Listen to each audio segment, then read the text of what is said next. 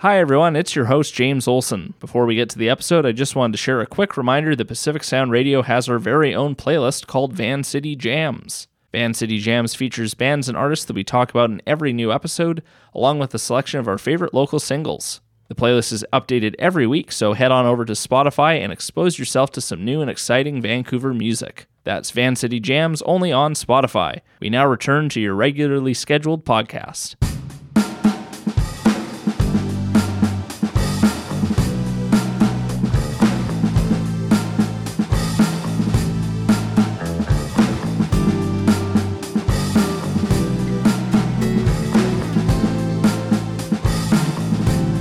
Hello and welcome to Pacific Sound Radio, your go-to source for everything happening in the Vancouver music scene. I'm James Olson, and on this episode we are speaking with Ben, Hudson, and Jamie of the Jins. The Jins are an alternative pop rock power trio who have amassed a growing national and international following thanks to their promotional savvy, engaging live shows, and refined melodic sensibilities. With the help of producer Dave Genn, the band's latest album, It's a Life, sees the Jins fully embrace their pop side with songs brimming with crunchy guitar work and anthemic choruses. Let's take a quick listen to a track off the record. This is A Clue. Give me a clue. What the hell have I done to you? 'Cause I'm dying. 'Cause I'm dying.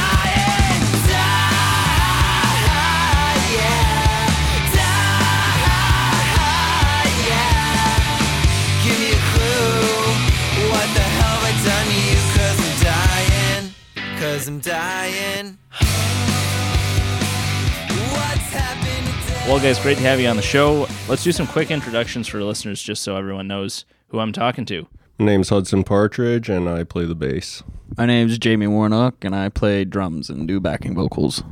And I'm Ben Larson, and I play guitar and lead vocals.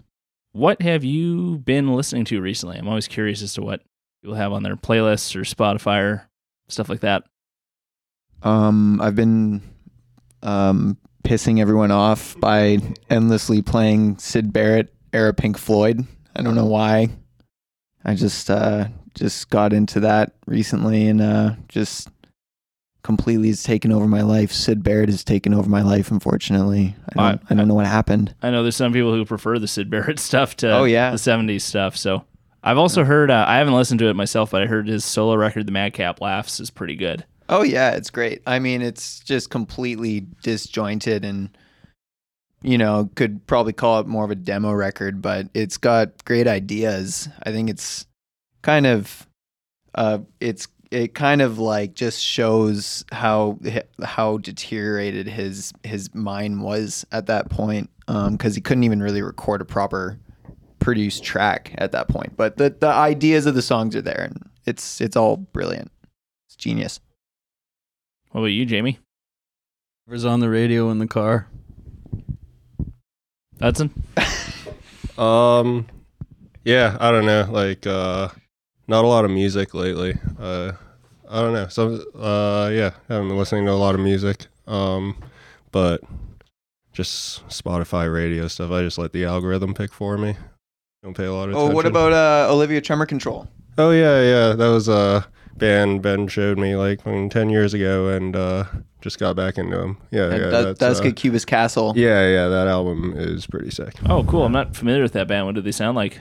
They're kind of like a Beatles revival band from the 90s. They're on that Elephant Six label with Neutral Milk Hotel and Apples in Stereo, and yeah, like the album like starts early Beatles and ends kind of like late Pink Floyd. It's like cool. a trip that starts happy and goes bad, sort of. Nice. Kind of I gotta check that out. Oh, it's so sick. Yeah, because I like Neutral Milk Hotel. I imagine it's like a different sound, of course, but like yeah. It is, but it's it's similar enough. It's very different, but who is similar to Neutral Milk Hotel? Yeah, it's got the familiar like production, I guess, for all those bands. Yeah.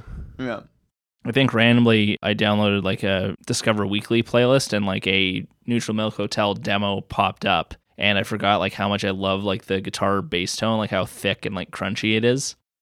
Yeah, for sure. Yeah, everyone, or like the focus on those, then that album tends to be like lyrical and stuff, but yeah, it is. Yeah, just something about the guitar really tone. Cool. Yeah.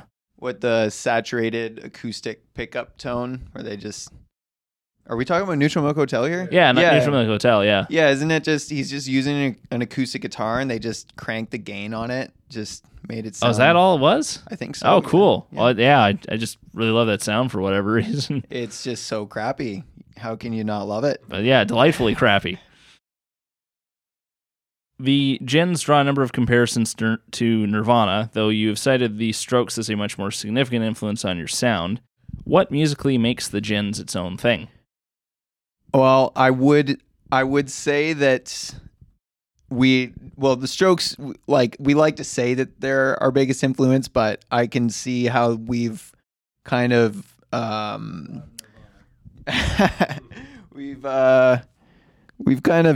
drifted away from the garage rock sound for sure. I think that what's fun about the Jins is that we like to try to merge our favorite bands together and not really care about the genres. So yeah, like it's our scope of genre for the band is pretty broad.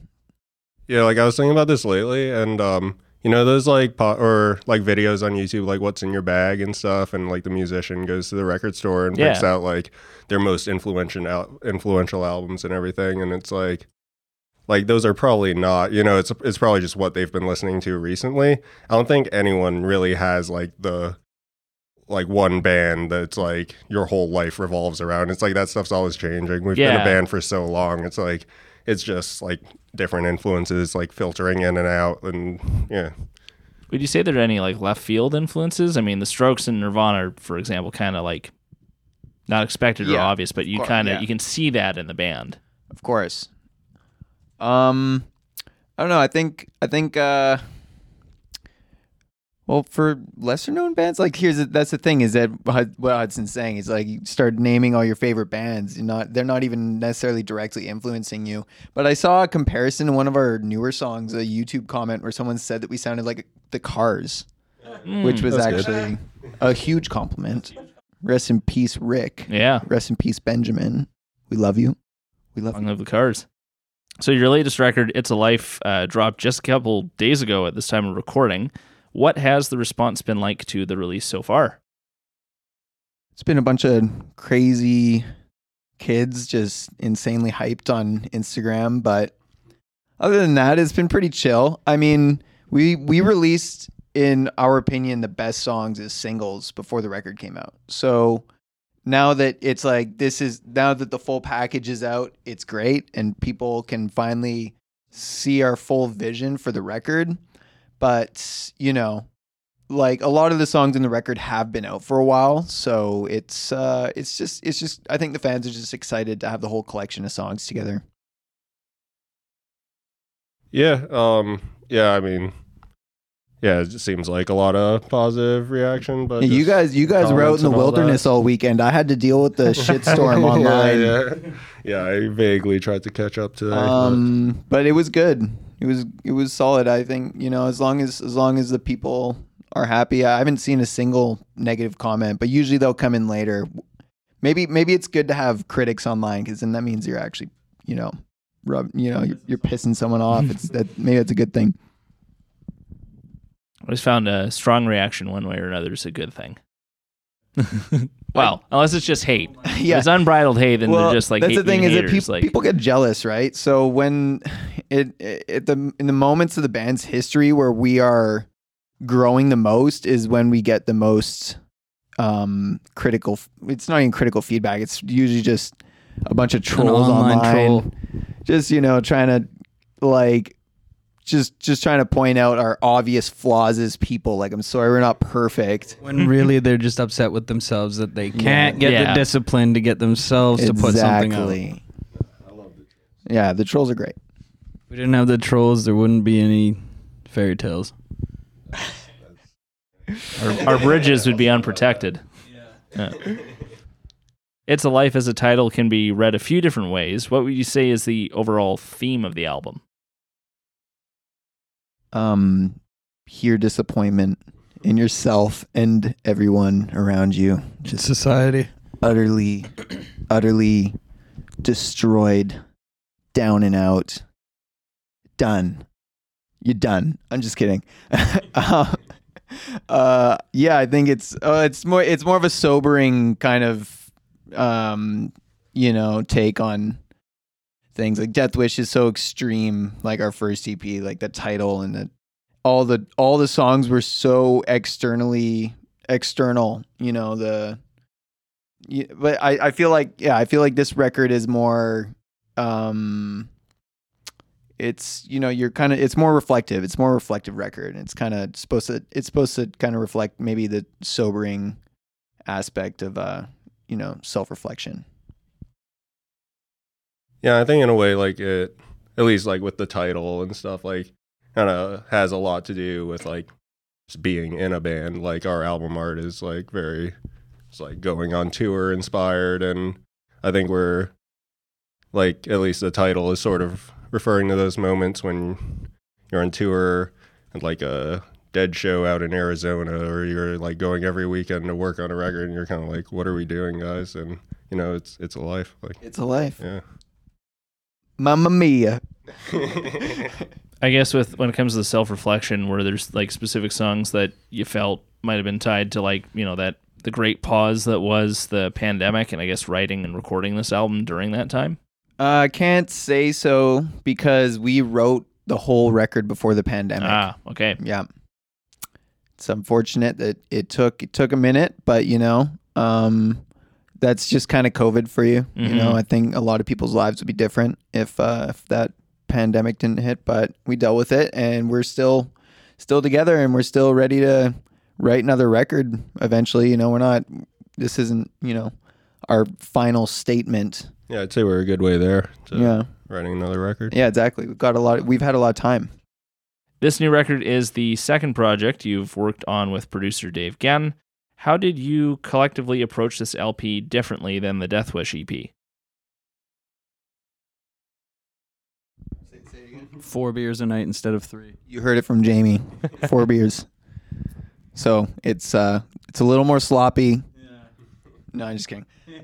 It's actually it's almost a tighter record in a way. Like it's just so just airtight. I mean, both records are. Credit to Dave, but this time we had a producer named Adam Casper. He's actually pretty famous, and we never met him, but we talked to him over email because I guess he's just kind of an elusive guy. And when he was mixing the record, air quotes, he was actually kind of taking a lot of creative liberties with the project, and a lot of things improved with Adam's input for sure. So yeah, it's almost like remixing the record. I think that would be the main difference between the two records is Adam's input. And obviously Dave is a very slick producer. He has amazing equipment and guitars. So it sounds similar, but it's different. It's its own thing for sure. You're trying to describe this, of course, but how different would you say some of the songs sounded before Adam, worked his magic on them? Jins Sabbath is probably the only one that really changed because he completely rearranged the drums, and I had to learn a new drum beat for it. Shit. Yeah, he would also take harmonies from certain parts and like add them in to sections, like, nothing too crazy, but he would really surprise us with his decisions that he makes. Send us mixes over email, and we'd normally just be blown away. So Adam, thank you so much if you're listening. What were your creative goals for It's a Life, and do you feel you were able to achieve them? I don't think we really came in with like set goals, right? We were just like, we're going to make a record, and it was kind of like that. It did feel like, like the way that we wrote the record and produced it was we had like a month after we got back from this US tour in 2019 where we played like 30 shows in a very short, it was like a 6-week road trip. And we were practicing a lot of the new songs. So we were really tight with all this new material, and we kind of just went in and quickly put the beds down. Like there wasn't too much thought put into it. Like it's not like we were trying to make like an amazing, concept record or something. Like we were really just like, oh, we have these songs we like. There's quite a few of them. Let's put them down and see how they sound. And what happened after is COVID hit in March 2020, so we had to stop the production of the record. And then we just ended up working on these songs that we kind of hastily went through pre-production, and then we kind of like hashed out the production over the course of a year, pretty much because of COVID. We were supposed to play the rickshaw right before the pandemic hit. Oh yeah, the War Baby show. I remember Yeah. that. I was stoked to see that show. So it's nice now that we finally get to go back there on Friday. Yeah. What influence did Gen's experience working with pop acts like Mariana's Trench have on the sound of the album? I think that we were a way less poppy band before Dave, obviously. When you have that level of production, you do end up being pigeonholed as more of a pop. I see a lot of people calling us like pop punk sometimes, or pop alternative, pop grunge. People use that terminology a lot to describe us, and I don't think they ever did before Dave, to be fair. Dave's just a really good audio engineer and knows how to get the best sound at the source. Knows how to get the songs on the airwaves.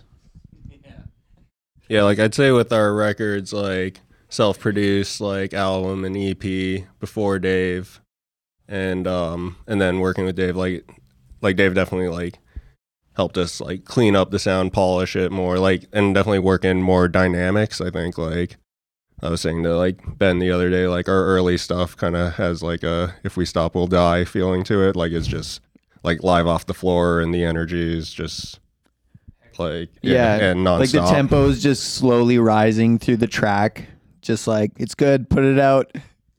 Like no click at all. Just No, there was never any click. Yeah. There was no click. Literally every song speeds up. The first songs that we did with the click were the Death Wish EP. Yeah, and it goes back to like trying to be like the Strokes, where we really wanted, or I think I kind of just wanted the Jins to be very stripped down, kind of like the Strokes' first record all the time. And Dave kind of convinced us that we didn't need to he pretty much convinced us that we're not stylish enough, that we do need to dress it up. And he was right. Our songs are better off with his style of production rather than the more stripped down stuff that we attempted to do before working with Dave. Yeah, but at the same time, like in the studio with him and everything, like I definitely witnessed a lot of Ben fighting with Dave on his decisions, and not fighting, but like you always have your own opinion. It's like it's not like Dave like fully took the reins and like produced the record. It's like we definitely know what we want to sound like, and like Dave helps us achieve that. But at the end of the day, we're the band. Yeah, where there's a lot of discussion, there's a lot of breaking down what is the best idea. And Dave's style is that he pretty much needs you to argue your point for him to accept it. Yeah.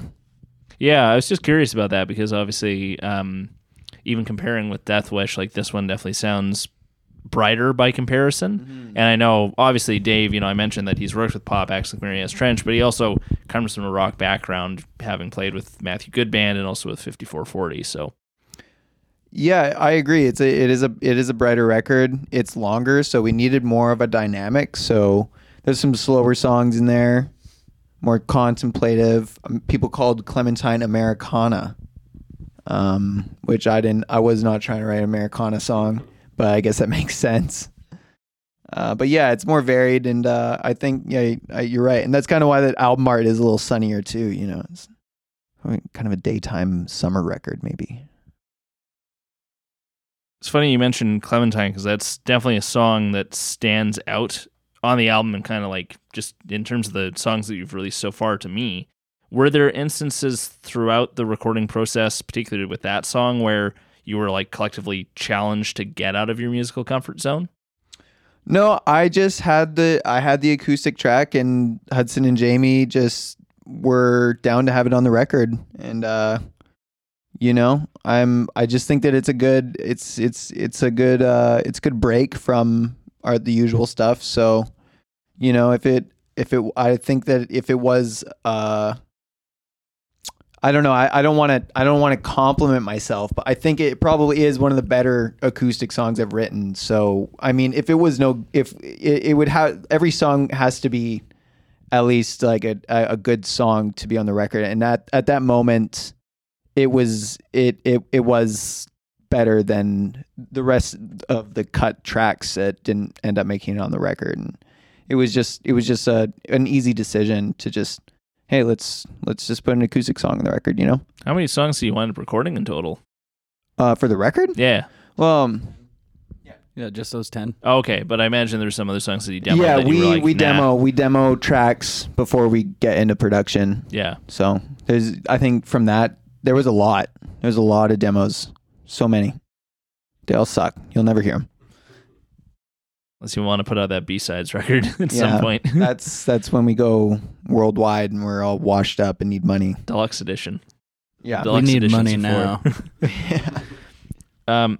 From what I understand, most Jin songs are written collaboratively, though on the new LP, Effigy was written specifically by Hudson. Do you see individual members contributing their own songs to future releases more frequently? Yeah, like I said, like as long as a song stands out in its own unique way, there's no rules in the band. There's no one's, it's no rules, man. No rules. We really liked Effigy, and I think we kind of had to convince Hudson that it should be a song at first, because it was challenging for us to play it live at first because it was so different. But yeah, I'm glad that we did that. It's, like I said, the record's really varied in genre. That's definitely more of a throwback to our garage rock kind of interests. But yeah, it's good. It's good to have variety. You think you might contribute more songs specifically, Hudson? If I come up with any that are any good, but we'll see. Hard to write a good song, man. It is. It's hard. Were there any bands or records that served as a reference point for the group during the creation of It's a Life? Again, just because the record does sound different from what you've released before. Mostly we were just trying to make the new songs that we wanted to make, not with any general direction in mind. Yeah, so like I said, the record is a little all over the place with the genres. Yeah, we didn't really have anything in mind specifically with what we wanted it to sound like. We just thought, hey, these songs are good. This is us. People will listen to this record and perceive it in their own way. We're not trying to, fit any niche or anything like that. We just want something that represented us in the most authentic way. Yeah, and the title of the record, that came last. These songs were written probably over the span of 4 years, and so it's not like we had It's a Life and we need to write songs to fit that vibe. But It's a Life was a song. It is a song. Yeah, true. Yeah, and we almost we were saying can we name the album that? If the song's not even on it, and I argued the Houses of the Holy. There you go. I was just going to say that's the first example that popped in my head. Maybe It's a Life will eventually the song It's a Life will find its way onto a record, but yeah, I don't think that's a dead B-side. I think that one's worth bringing back possibly. The demo's shit though. I listened to it the other day. It's bad. Okay, yeah. Well, still gets stuck in my head sometimes. Oh, thank you. Work in progress. That's so nice, you guys. Was it the bass line you're playing? No, it's a little vocal hook. Oh, songs don't get stuck in my head. 5-second snippets of songs get stuck in my head. Your brain's like TikTok, basically. Yeah, basically. Yeah. I know the album just dropped a couple days ago, but do you have any idea what the next EP or LP might sound like? Do you see the band continuing in a more pop direction, or maybe making something more artsy and abstract with the next release? I'd say come to a live show, because we're playing a lot of songs that are probably going to be on the next record. Oh, cool. Yeah, at the Rickshaw, I think maybe 5 of the songs off the record will be played, and all the rest will be new that you haven't heard. That's sweet. Yeah, the Rickshaw, July 7th, this Friday. Let's go. So outside of the Jins, I understand Ben and Hudson work as animators. How have you been able to apply your skills in visual art towards promoting the band?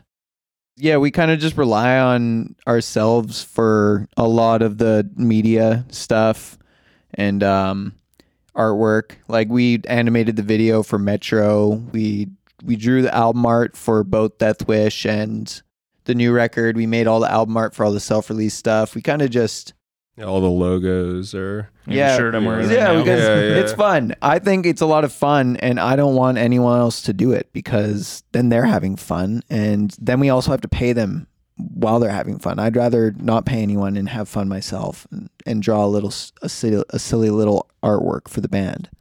Yeah, it's fun. I guess between the two of you, or probably collectively as well, like how do you agree on a cohesive visual aesthetic for the group in terms of the artwork and the videos and stuff like that?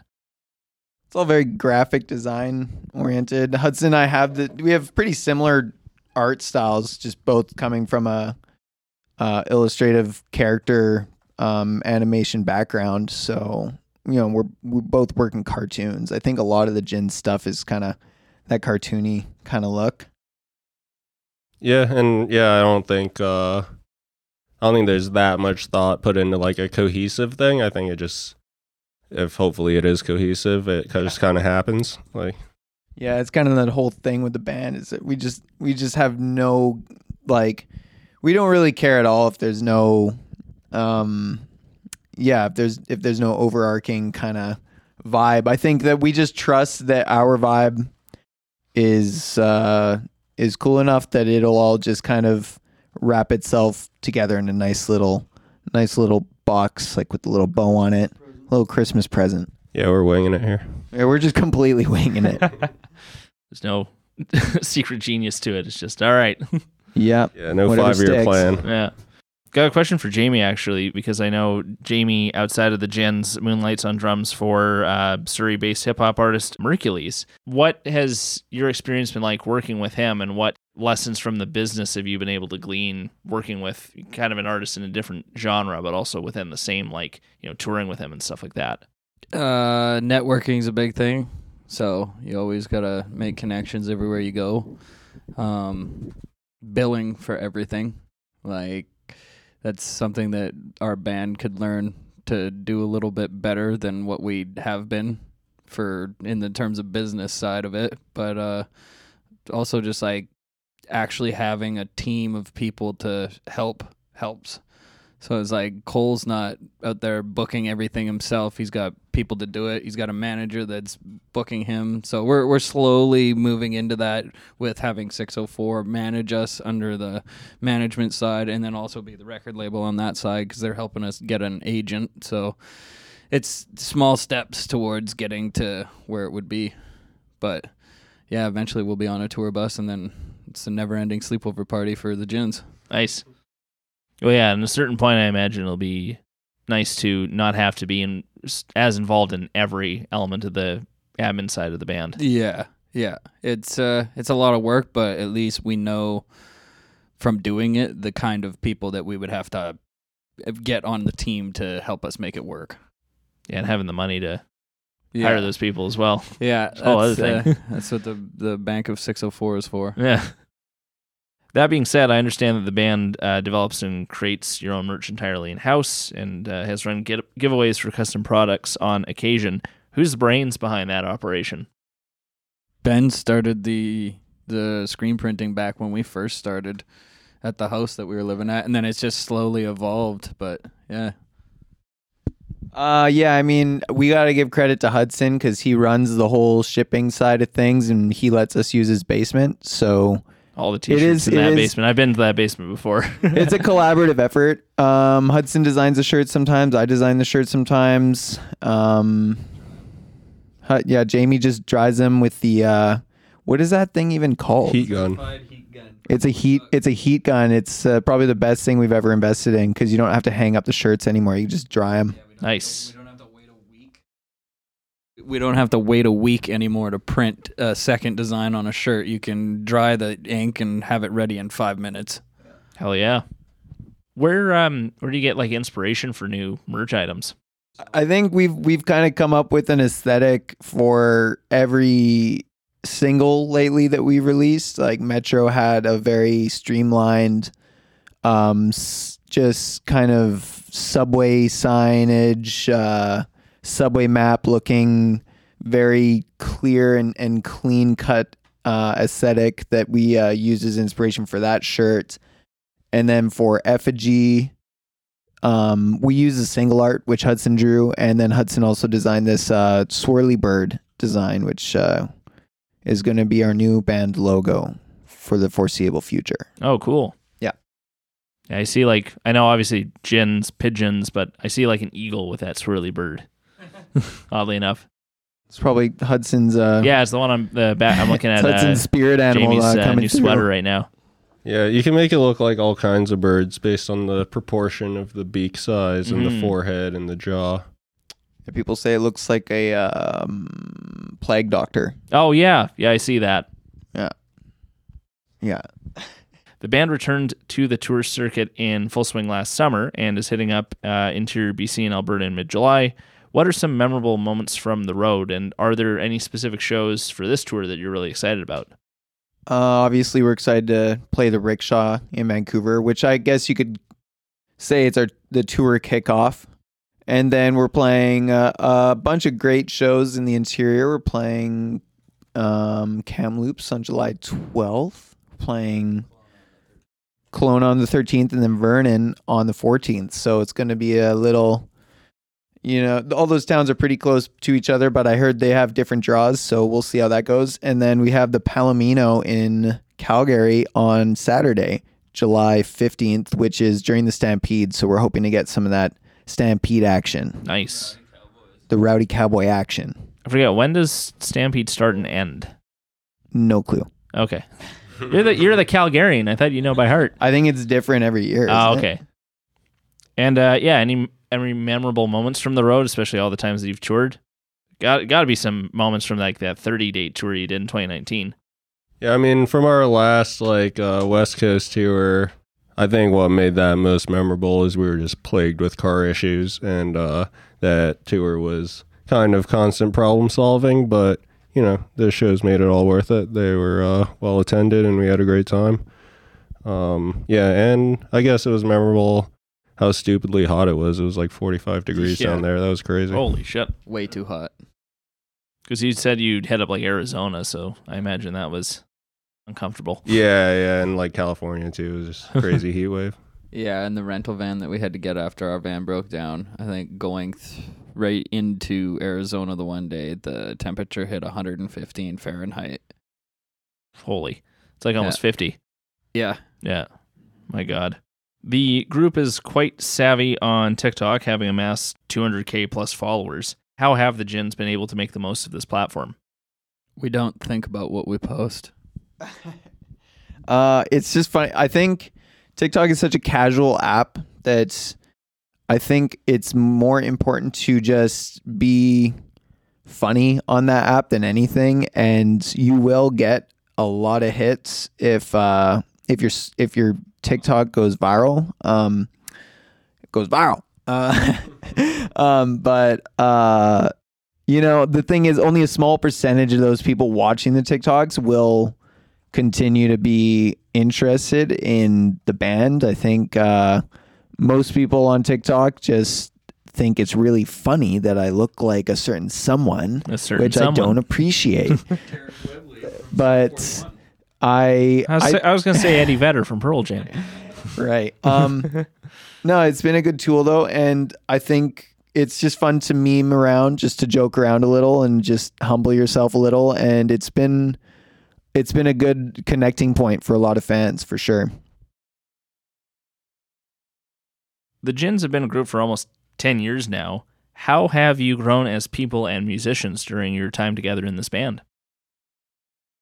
Yeah, that's the funny part. We really haven't. I don't think so. I really feel like I've regressed spiritually. But we used to have a lot of friends. We used to live in a big house. Now we got sick of each other. Now we moved very far away from each other, opposite quadrants of the city, as far away as possible. And we're just cranky old adults. That's all I got to say. It's all just, down the drain, man. I'm almost 30, dude. Come on, man. Yeah, next month. But we are actually friends. We We were just let's just say the house we used to live in. Yeah, you can only have 10 roommates for so long. Yeah, Oh my god. exactly. Ooh. That's giving me flashbacks to being in college living with like 20 other guys. Oof. What does 2023 have in store for the Jins? For the rest of the year, I should say.